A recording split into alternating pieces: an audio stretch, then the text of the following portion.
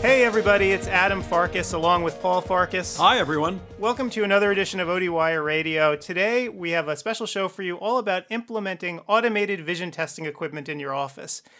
But before we launch into the talk, we have a very special announcement to make. So Paul, so drum roll please. Dum dum dum dum. This show actually has a sponsor. For once.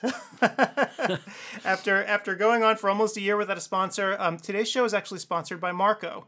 And everybody knows Marco. And it's funny, actually. Marco handed me this copy I have here right in front of me to read all about their devices. Go for it. So, Paul, I'm going to read this. Here we go. I'll try to be as professional as possible. For more than 40 years, Marco has been a leader in offering eye care professionals the very finest in a complete range of vision diagnostic equipment and groundbreaking automated systems.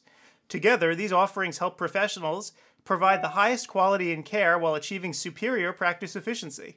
From lensometers, refractors, and keratometers to chairs and stands, chart projectors, and slit lamps, Marco products redefine state-of-the-art in their product categories. They are designed to make your practice more effective while making the day-to-day work of both practitioner and staff simpler and easier. Marco offers its customers knowledge and experience that can empower every practice to efficiently and profitably thrive. Whew! Okay. So that's the official copy. Now let me wait. You just woke me up. Okay. Yeah. Well, so Paul, give us the unofficial word about Marco. So here's the real story. The real story. You know, Marco isn't the name of an instrument. It's basically the name of a family, and I knew the original Seymour Marco, the founder of the company, many years ago, and his son David Marco took over the company and made it what it is today. So when you deal with Marco, you're not dealing with just an instrument company. If you go down to Jacksonville, you're going to see the Marco family, and the Marco family includes not only the Marco name, but also all the people associated and working with the company. So you're not only buying an instrument, you're buying the Marco name and product. And one thing I'm really proud of is the fact that Marco is a supporter of ODWire. They advertise with us, and they're not afraid of our editorial policy to allow our members to criticize, because they know their name and their product and their service can stand up to any sort of criticism. So with that said, Ed, take it over. All right. Well, thanks, Paul. And so today, we're going to be talking all about automated vision testing equipment. So no surprise that Marco wanted to sponsor this particular show. And we're very fortunate today to have Dr. Lou Catania come with us today. So Lou is an internationally acclaimed clinical educator, author, and a recognized expert in corneal disorders, refractive surgery, and most importantly for this talk, new eye care technologies. And he was voted one of the 10 most influential optometrists of the 20th century by Review of Optometry. So we're really happy to have him with us here today. So Lou, thanks for being here. Thank you very much, Adam and Paul. Great. So why don't we just launch right into it? So, today's all about implementing automated vision testing equipment. And I guess the most basic question is, how can adding and correctly implementing automated vision testing equipment make one's practice more efficient? Let me start off, if I may, by making sure that everybody's comfortable with beyond just who I am, what my role is. And I am an advisor to Marco. I practice in Jacksonville, Florida, and very close to their headquarters, which is based in here. And our practice does a lot of clinical trials on the technologies over the past 10, 15 years. And I am a strong advocate of the technologies, and to be perfectly forthright, to the company too. I think they have been friends of optometry for many, many years and have always stood by our side through everything. And I'm proud to be part of them as a clinical advisor. So that said, let's chat about technologies. And refractive technology, needless to say, is one of the mainstays of optometric practice. And frankly, though it's a somewhat sensitive issue in many people's minds, I personally think it's currently one of the most inefficient portions of our practices from a time standpoint, from actually from a utilization standpoint of personnel, et cetera. I think it's all because of tradition. Optometric tradition holds holds this subjective refraction very sacred, and rightly so. It's the reason why people come to optometrists, and we should respect the tradition of optometry. But at the same time, we have to look at new technologies and what they're doing for both the refraction itself as well as the business side of what we have to do in practices. And the phoropter is an ancient piece of equipment. Can we think of anything more older than 75 years that hasn't changed in technology? The phoropter. And Lou. I don't want to talk about the sex market, but Lou, you mentioned a 75-year-old piece of equipment. I'm sitting next to one right here. I can assure you, Paul sat next to one 40 years ago, and his grandfather sat next to one. Listen, I still miss the pink phoropters. Right. The greens and the whole going back. But anyhow, refraction, everybody in this audience would know, refraction is really a two-part process. It's a data gathering process, and it's a professional component. And optometry has always been somewhat resistant over the years historically, again, the tradition about delegating the data gathering portion. Needless to say, ophthalmology has been very comfortable with that for many, many years. And has ophthalmological refractive care been compromised because of it? Frankly, probably so. But now with the new technologies, that's all changing. Functionally, with or without delegation, these new technologies are providing enormous accuracy in refraction, enormous versatility, and not to mention the efficiencies that they allow for the practice. So, from an accuracy standpoint, which perhaps is the most important thing when we're talking about refraction, would be, I would say, equivalent or superior. I mean, it really depends on the training of the individual, whether it's a delegated technician or whether it's the doctor themselves trained properly on these technologies is going to be the difference between equivalent data from a traditional refraction or even superior in some cases, which I can get into as we discussed it. But the less variability that we can build into refraction over time, the more the more quality we're going to have for a lot of reasons. I mean, in the current settings of multi-doctor practices and things like that, we want consistency in readings. We want to be able to be comfortable with it. Needless to say, in places like the military and refractive surgery centers and clinics and things like that, that's essential. But we want that, and that's what technology begins to offer as a front end to this whole thing. Needless to say, interfacing technologies nowadays, is the key. As we move into electronic health record systems, it's going to be the most important part of the growth of a practice is our ability to integrate, to automate and integrate.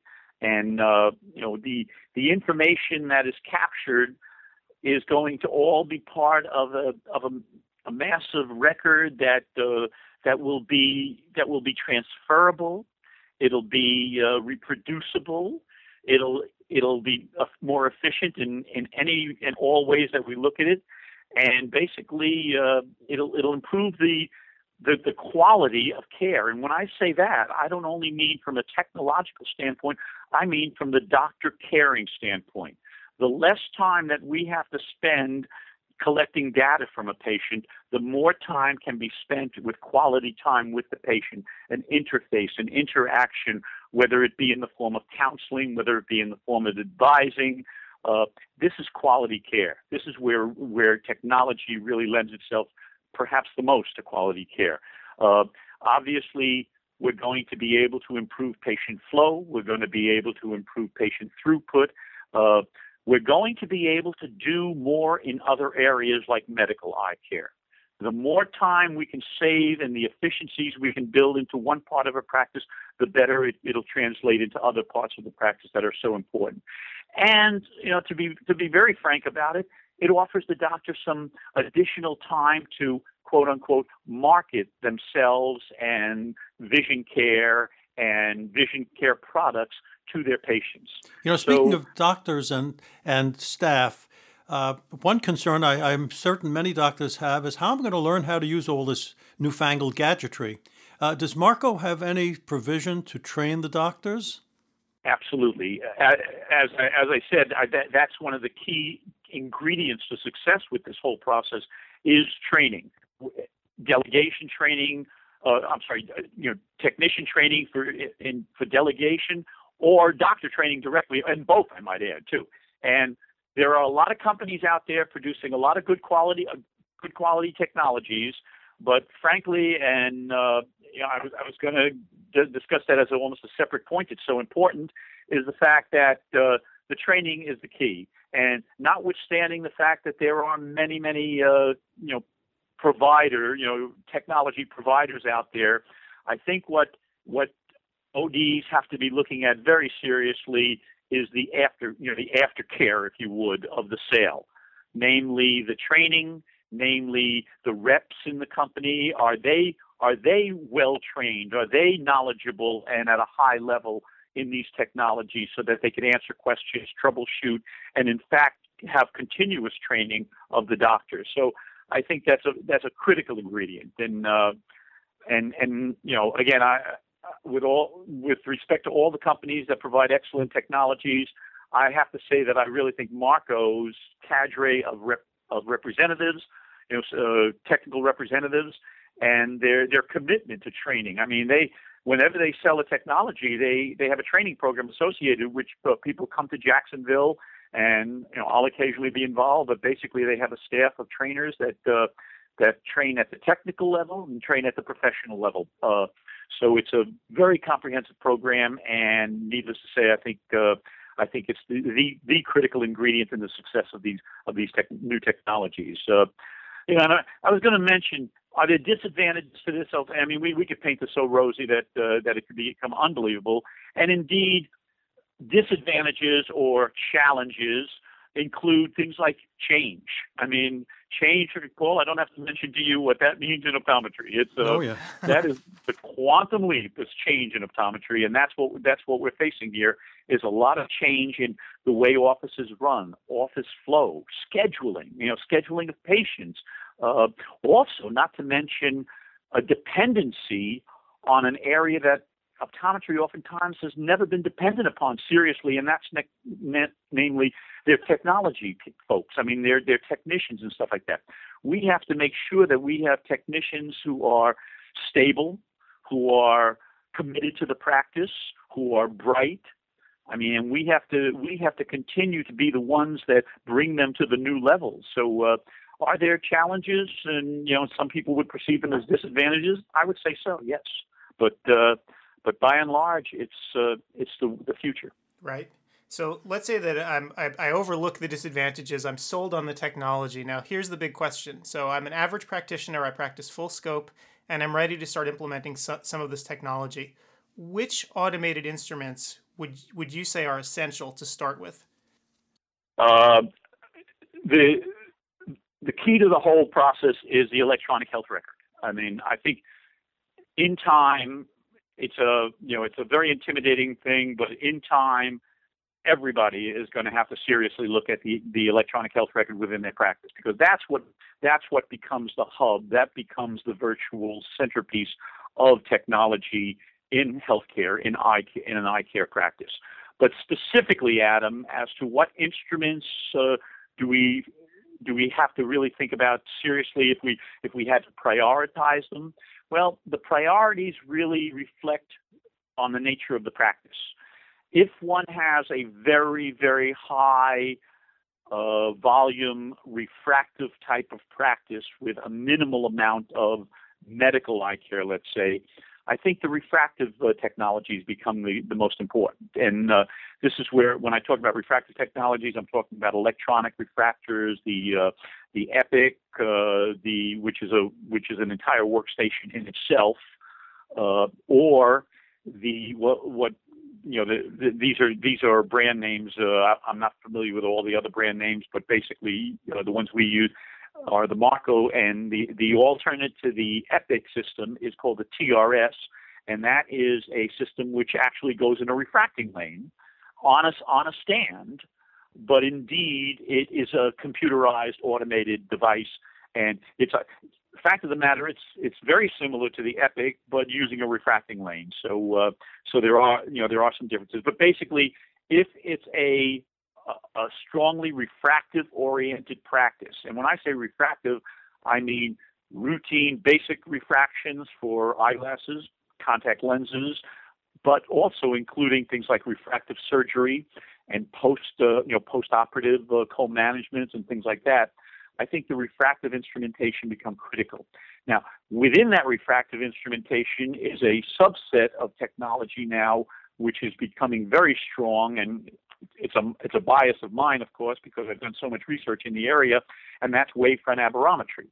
Wavefront aberrometry is bringing us to entirely new levels of vision science and vision care, and once again, a practice that's really oriented towards refraction and refractive care. I think aberrometry, wavefront is a critical ingredient, both to be used in conjunction with the electronic refractor, which we call this wavefront optimized refraction now. And I don't want to go into a big technical description of that. Suffice to say, it's a way of enhancing, and I mentioned earlier, we could actually enhance the quality of a refraction, and this begins to address that, where we actually are using a new level of vision that only aberrometry can approach and measure and analyze is what we call the higher order aberrations. And with that information, we could relate that back to the lower order, the sphere, cylinders, and basically coordinate a much more accurate refraction in a number of ways, not to mention pupillometry is involved. When you press the button on these technologies anymore, you're not getting one piece of information. You're getting an array of information, which now you can cherry pick the pieces of information you need. If we all think back to the days of the initial days of corneal topography, I mean, we were blown away by looking at corneal maps and saying, what am I looking at here? And one could easily be, intimidated by some of this new technology, aberrometry being an example. We hear about these Zernike polynomials and all that stuff. Once again, we're getting an enormous amount of information, not all of which we have to use on every patient, but basically pieces of information which are going to build a higher quality result in our care. And now, if the practice were not a strongly oriented refractive practice, a balanced practice, let's say, with a lot of, with more medical eye care, glaucoma management, and things like that, then you start getting into some other very serious technologies that have to be considered nowadays, and that would, of course, include ocular coherence tomography, OCT, and whatever particular brand or product one is using. It's going to be infinitely better than what we had years ago. And some might be a little more accurate than the others. I mean, some of them go down to 8-micron accuracy. Some of them go down to 50-micron accuracy. But basically, we're not talking millimeters anymore of accuracy. So OCT in glaucoma management and retinal management at large. I mean, with macula and the optic nerve layers and all of those kind of things is a critical piece of information. The final thing for probably any practice, I don't care whether you're refractive, whether you're medically oriented, is the photo documentation aspects of practices nowadays. I think photo documentation has, along with our ability to communicate with other practitioners, consultants, and needless to say, just document for our own records, what's happening in that area, I think, is something that is critical and has to be, measured as a priority in any form of practice. So I think, just roughly speaking, and I'm not, I don't go beyond a lot of, well, I shouldn't say go beyond, but I don't go into a lot of these very, very sophisticated technologies that a lot of optometrists are involved with. But I think as a basis, I think we're talking about, electronic refractors, aberrometers, OCT, and photo documentation. I think those are the key areas that we have to be seriously looking at. All engrossed within an electronic health record system in a practice. Right. And so you just mentioned a wide variety of additional tests and technology. So as a clinician who might be a little bit afraid to implement these things, how can all of these extra tests that you now have and these extra tools actually make your practice run more efficiently? Because on the face of it, if I'm someone who's never done this before, it seems like this actually takes more time as opposed to less.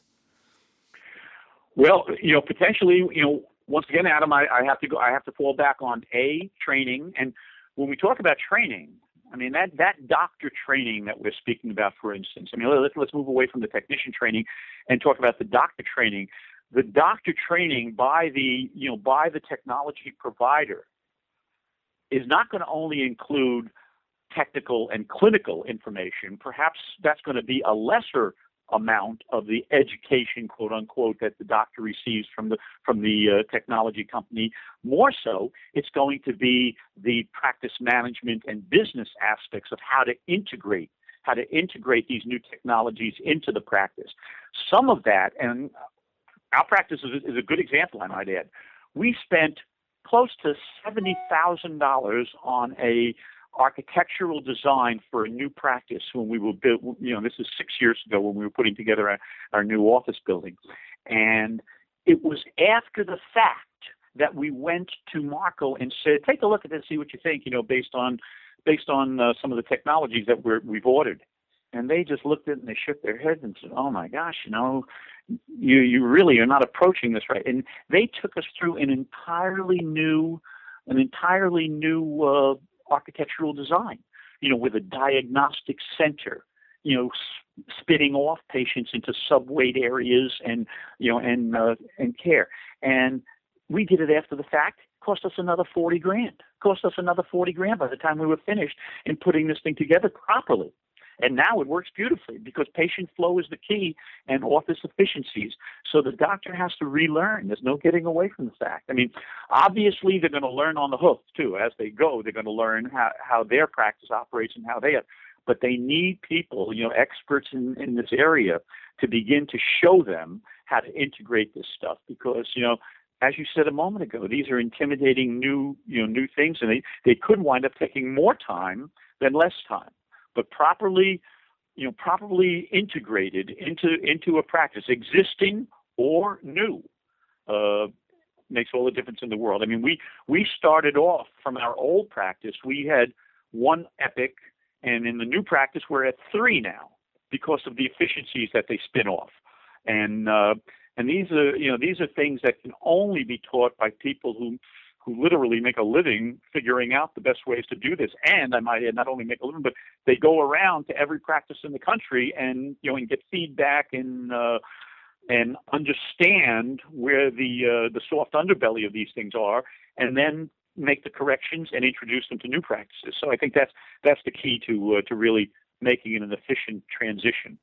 Yeah, and also one thing, I'm a great proponent of somebody else doing the work, and having a well-trained, bright technician doing all the things that optometrists had to do in the past, it is an enormous advantage to free up the optometric time to do the things that you can be compensated for by third-party care, so that you have the free time to do the medical part of optometry and not worry about better now or better 1 or 2. Right. Paul, to his dying day, Irv Borish fought the battle. And I can say that from my heart and from my mind because in the last, not in the last couple of years, but probably up until 2005, 2006, 2007, we were co-writing articles together on exactly this. And now I'm alone, and I've written some more on it. And I just get lambasted. I'll tell you, it's really tough. You want to throw the towel in and tell your colleagues, well, you figure it out for yourself eventually. But I can't do that. I have to keep fighting the fight. And basically, delegation is such a key ingredient in this whole thing. And we've got to convince our profession.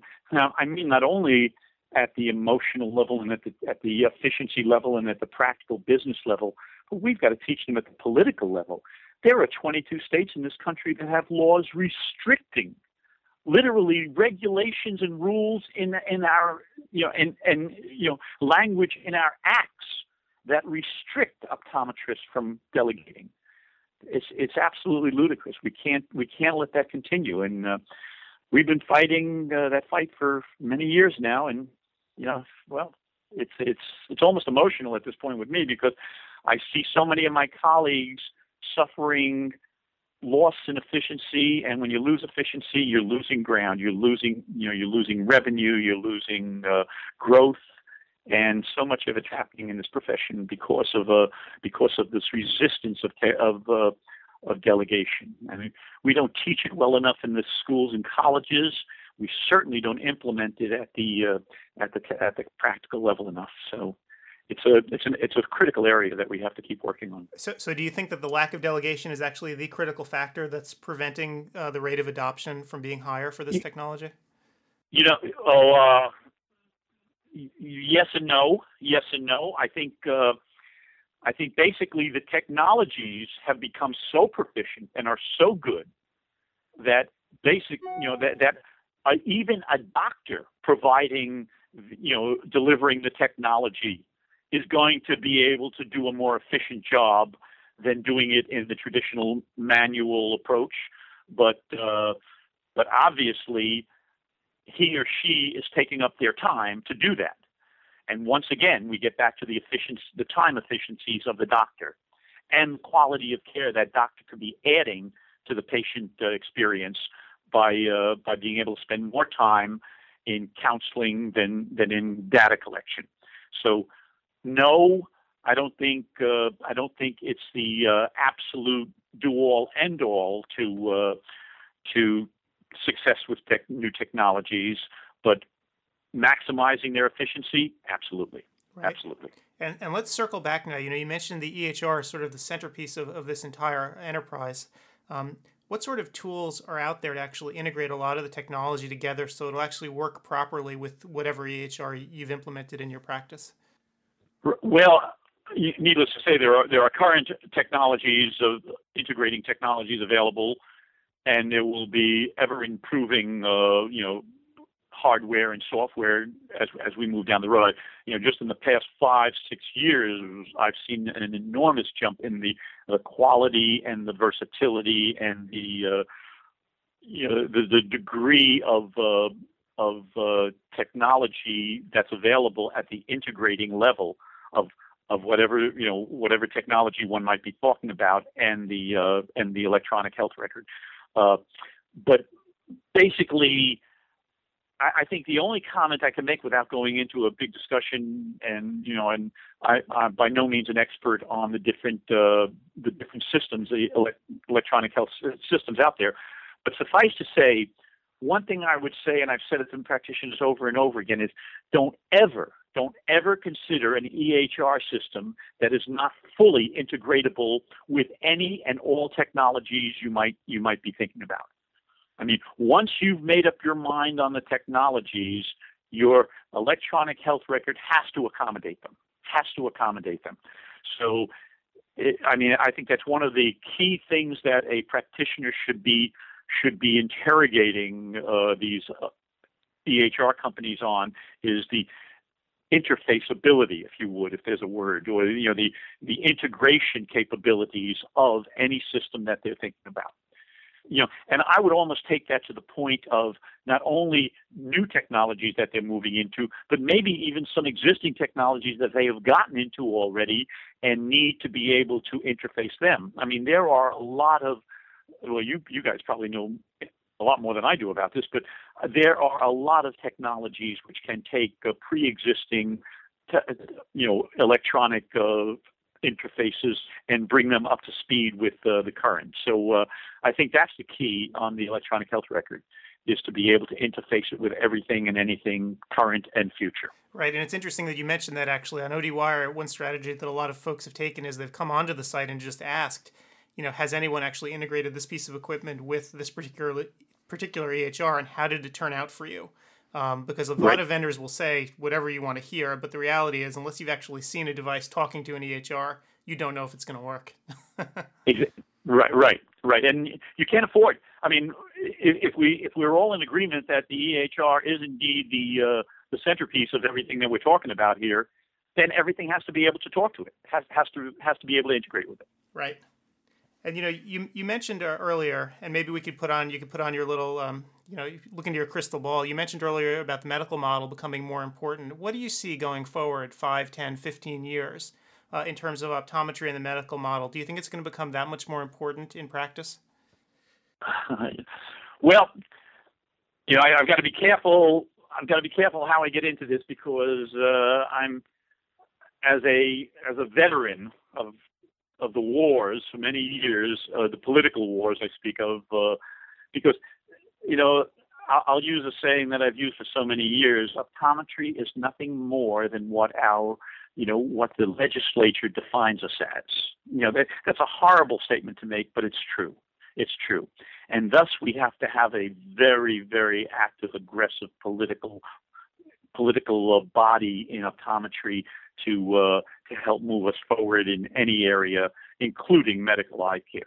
And I have a concern that I did a presentation at the Academy a couple of years ago, and obviously I was preaching to the choir because the people who even showed up, but it was basically, does optometry still have the fire in its belly? And I worry about that. I worry about the fact that we may not have the zeal and the emotion that we had 25, 30 years ago when we had to fight the fights for therapeutics, and we've got to keep fighting those fights. I mean, there's no less because we continue to be defined by by our legislation. So from that standpoint, that really dictates what's going to happen to the medical model in optometry going forward. And I guess I guess I have to be the optimist and say that yes, we will continue to move in a positive direction, and medical eye care will become a more integral part of everything we do. And again, it gets back to technology because that's going to make it happen. But the bottom line on that whole process is that it may or may not move forward in the fashion that we want to see it. I mean, there are too many variables, not the least of which is what I just said, namely our own profession being able to really fight the fight. But also, I don't have to tell anybody that we are obviously at the whim of government and third party in so many ways. Now that becomes part of the fight, of course, but still we have to fight that fight too. And God forbid that they begin to redefine medical eye care and identify more a medical model on the medical profession side more than the optometric side. We'd have a real battle on our hands. But that said, it doesn't stop us from having to continue to think in terms of technology and advancing in technologies in all areas. I mean, obviously, refraction being such a mainstay of optometry, that has to be probably close to the top, if not the top of our list of priorities. But at the same time, I don't think there should be a person out there managing a glaucoma patient any longer that doesn't have ocular tomography to do it with. And there are, I probably don't think there should be a person out there managing, retinal abnormalities, either co-managing or managing primarily without photo documentation and those kind of capabilities as well. So I think the medical model is a part of our future, but only weighed against our political initiative and our technological sophistication. Yep. Just to get back to automated instruments, you've said that you've started off with the discussion with tradition, and some of the optometrists, the more senior ones, are sort of like the fiddler on the roof with tradition, and they're bound. How do they get comfortable enough to not have to go back and to question the automated instrument for accuracy? When do they stop that and then go back to, I'll check this out now, better 1 or 2, to make sure my instruments are properly set? Right. Paul, I don't know. I don't know if you just used the Fiddler on the Roof analogy or the metaphor, because I wrote an article just about 6 months ago. I don't know if you read it in, I think it was Review, or one of the journals, and basically the opening was exactly that. And kind of speaking from the perspective of a more traditional optometrist. With all of this new stuff, I feel as shaky as a fiddler on the roof. But basically, how does one cope with change? And that's a real challenge in optometry, as we all know. And the best way it's going to happen, at least what I have seen from practitioners over time, is probably two areas, and I respect my colleagues for this in a way, that namely that they will not become comfortable with it until they are absolutely assured of its accuracy and and its comparative value along beside their the traditional refraction. And I was a little upset about a year ago, I guess. Yeah, about a year and a half ago, upset with the literature base in this area, because everything comparing new technologies to, I better refine this discussion to refractive technologies like electronic refractors and stuff like that. Up until, about a year and a half ago, I looked at the literature. I did an exhaustive search of the literature. I did not find one evidence-based scientific study comparing the technologies. And I'm sorry, I take that back. There was one out of Georgetown University that kind of looked at a very, very little narrow area of cylinder, and it came out positive on that. Okay, but nothing to the general accuracy of a refraction, of an overall refraction. So over the past year, I have actually done now I didn't do it in my practice because I thought that would be prejudicial.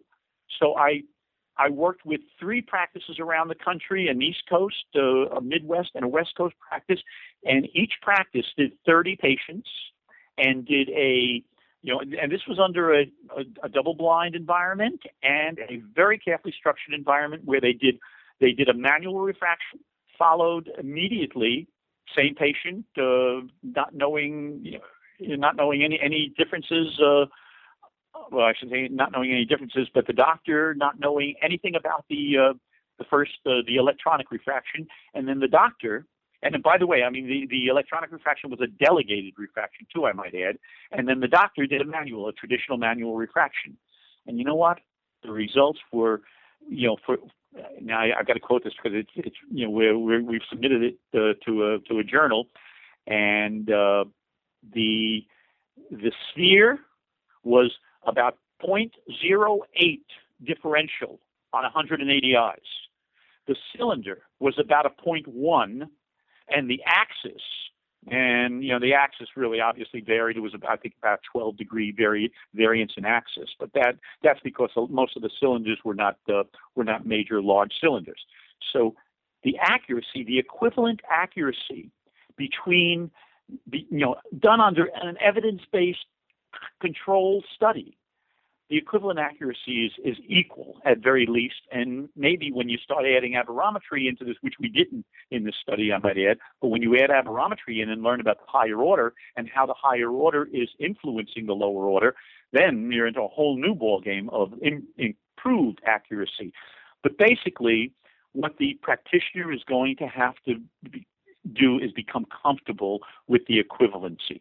And I think we've now hopefully made a statement at the scientific level on that. And what I've seen from my colleagues is that that's what happens in practices. They make the commitment. They say, okay, I know that we have to move into these technologies. Maybe they're doing it for efficiency purposes and saying, well, I'll compromise a 1/12 of a diopter if I have to. Well, they're not. They're not. It's equivalent or better. It's equivalent or better. So from that standpoint, they're going to become comfortable in that. But they've got to put their feet in the water first. They've got to get into it. They've got to do it. And once they're there, then needless to say, then all of the other things start kicking in too. Now they could see the patients light up with enthusiasm over new technology. Now they could start seeing the efficiencies of the time efficiencies that they're gaining from these kind of technologies.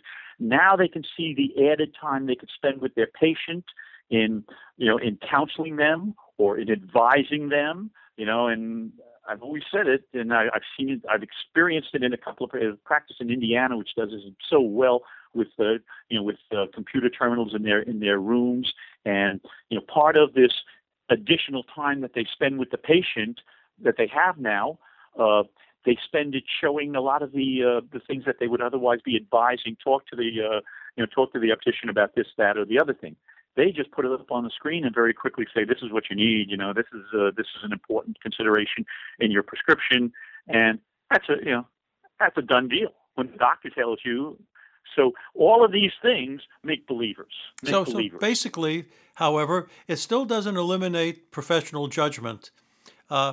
So if any optometrist thinks that the machine is going to be replacing them, you still, at the end of the day, have to look at that particular prescription, that's the automated prescription, and possibly modify it based on patient need and previous RX, I assume. I hearken back to the first few minutes of this discussion, Paul, where I said refraction is two parts: data gathering and professional component. The professional component is the judgment, it's the analysis, it's the interpretation, it's the final massaging, and you know what I mean by that, of that prescription based on the discussion with the patient. Now, if the doctor feels compelled to go back to that refractor and verify, and again, if they're comfortable with that technician and they've worked with that technician long enough, they're going to be comfortable with it, and they're going to basically be able to do all of the professional components, like you just said, the judgment aspects, all of those things, but at a much more efficient level. Because they, I know there's going to be resistance. I know you're going to get feedback, negative feedback, because I always do whenever I write this. But basically, that collection of the data need not necessarily include the doctor directly, but the interpretation and the judgments of that data is what the doctor needs. Physicians don't take the X-rays; they read them. Physicians don't draw the blood; they read it. We shouldn't be collecting refractive data. We should be reading it, analyzing it, making judgments on it. Right. And Lou, we're almost out of time here, but I have one more question to ask you, and sort of a personal question, so you can see if you can sort of answer this for me. I actually did research for this interview today. I went to your practice's website. I Googled you and looked it over, and you have a successful practice. It looks like you have a good mix of associates, some more seasoned, some younger. Yes. As you told us, you actually had implemented a lot of this technology into your practice. So as a practitioner who's done this, what have you actually seen personally from the technology in terms of your patient base? How has it changed? Have you been able to do more medical? Has the way you practice really changed? Has it become more satisfying? Can you just give us a little sense? Because I know on ODWire, people like to sort of get this anecdotal data. Well, number one, you reviewed our practice, so you know that probably it probably immediately reflects and screams geriatric care, and right. So we have a much higher demographic of 50 and above patients, but that begins to really create some interesting points because our three surgeons are all committed to the technologies, and I don't only mean the surgical technologies and some of the high-end, preoperative testing technologies and stuff like that. I mean some of the basic refractive technologies. They really believe in it. They really, really know that we've got to understand it. So that creates a wonderful working relationship with optometrists. And when I say optometrists, I don't only mean the optometrists within our practice. I mean our referral base, our optometric referral base. We took, our surgeons talk very, very at a very high level with the referring optometrists about the postoperative care, and sometimes even the preoperative discussions regarding multifocal technologies, IOL technologies, and things like that. So, I mean, from that standpoint, it's created a wonderful environment. From the patient standpoint, they see it happening. I was concerned about the geriatric side of it. I thought the geriatric patient would be intimidated by it, would be threatened by it.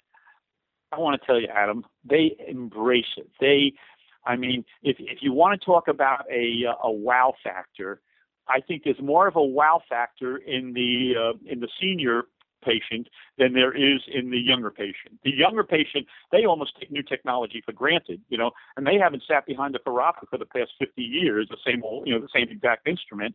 So they see a new technology and they say, well, it's about time. It's been 10 years since that he's been using that stupid phoropter. So they take it for granted. But the older patient, the senior patient, they just say, this is wonderful. This is wonderful. And by the way, you know who they're saying this is wonderful to? They're saying it to the technician that's doing the refraction, that's gathering the data. I mean, by the time they reach the doctor, they are so happy to spend that extra time with the doctor versus having this, this instrument between the doctor and them. They're face to face. I mean, and we don't have to. We could do the feely touchy stuff. We could make them feel good. We can make them understand that we care about them just by making eye contact and by talking to them about the results more than collecting it on them. And they really appreciate that. And, the hand holding can't be overestimated. And that wow factor for seniors, just waking up in the morning and finding you're alive. You say, wow. That's right. That's the first wow of the day, right? And then the second day you go to Einstein's and you get a discount on the bagels. Oh, boy. So there's lots of wows every day. Yeah, but no, it really is a very positive influence and perspective on the part of the patients, with the new technologies that we use. And we are a pretty high tech practice, I will say, but I don't even think you got to be at that level to really start showing the patient that you're advancing. And and the one other thing I was going to say earlier to a question that Adam asked, and I'll close with it, is our profession, particularly the more quote unquote traditional practitioners in the private settings and things of that nature, they've got to start thinking of what's happening down the street. Because if that patient knows that down the street they're giving a high end, bells and whistles refraction, boy, all of a sudden we're looking at a gradient here. We're looking at a difference. Now, we know that difference may not be real, but the patient doesn't. And all of a sudden, whether it's that other practice down the street or whether it's that corporate practice down the street that's doing something at an entirely new quote unquote level, patients are going to have to start responding to that, and we can't allow that to happen to our private practitioners. I mean, they're fighting too much of a fight already to have to worry about an unfair competitive relationship. So there's one more thing you didn't mention that every older senior practitioner suffered from in the olden days were lower back aches. Just leaning over that phoropter. Better all day, and after a few years, that lower back went. Now that's another issue. That's no longer a problem. Absolutely, and I did a couple of years back. I did a talk on that. The ergonomics of new technologies, and I didn't get to first base because I had no scientific data to back it up because nobody ever related it to the refresh. I remember 35 years ago. Some guy said to me, either optometrist or ophthalmologist said to me, "Boy, you walk with a real refractor slump." and I called him a son of a. I said, "What are you talking about?" He said, "Everybody who refracts always walks slumped over." I used to have to keep a chiropractor on retainer to straighten me out until they got too fancy and they wanted to start doing X-rays and stuff. All I wanted to do was crack my back so I could work for the day. Right, yeah. Right. And if you had gone to a psychologist, they would have said, get some new equipment, man. Oh, that's funny. Well, Lou, it looks like we're actually running out of time. Do you have any sort of parting words for us? Well, I think I think I said one of the things that a lot of people really don't say on this whole discussion, and that is that you are not, when you get into this new technology game, you're not buying hardware. You're really buying a relationship, and that's why, and please don't interpret this, neither you nor any of the listeners, please don't interpret this as a sales pitch, but choose your company carefully. Make sure that company is going to be by your side going forward with this thing, because everything Paul asked a moment ago about intimidation of the practitioner and can they get comfortable with it. You ain't going to get comfortable with this stuff without a friend that knows the territory and knows how to hold your hand through the learning process, and then knows how to, especially going forward. And this is where I pride myself in my relationship with Marco, not necessarily going out and pitching their technologies as much as working with their reps and trying to keep them up to date on what the new sciences are showing us, and positive and negative, I might add. So I think the relationship that you create with new technologies is important as the new technology itself. Great. Well, Lou, thanks so much. This has been a really informative hour, and I think this show is actually going to be posted up on ODWire, and if there are any follow-up questions that our members have, perhaps we can keep the dialogue going there. Okay, thanks so much, Lou. It's a pleasure having to spend the hour with you. Thank you guys very much. I enjoyed it, and I thank you for inviting me.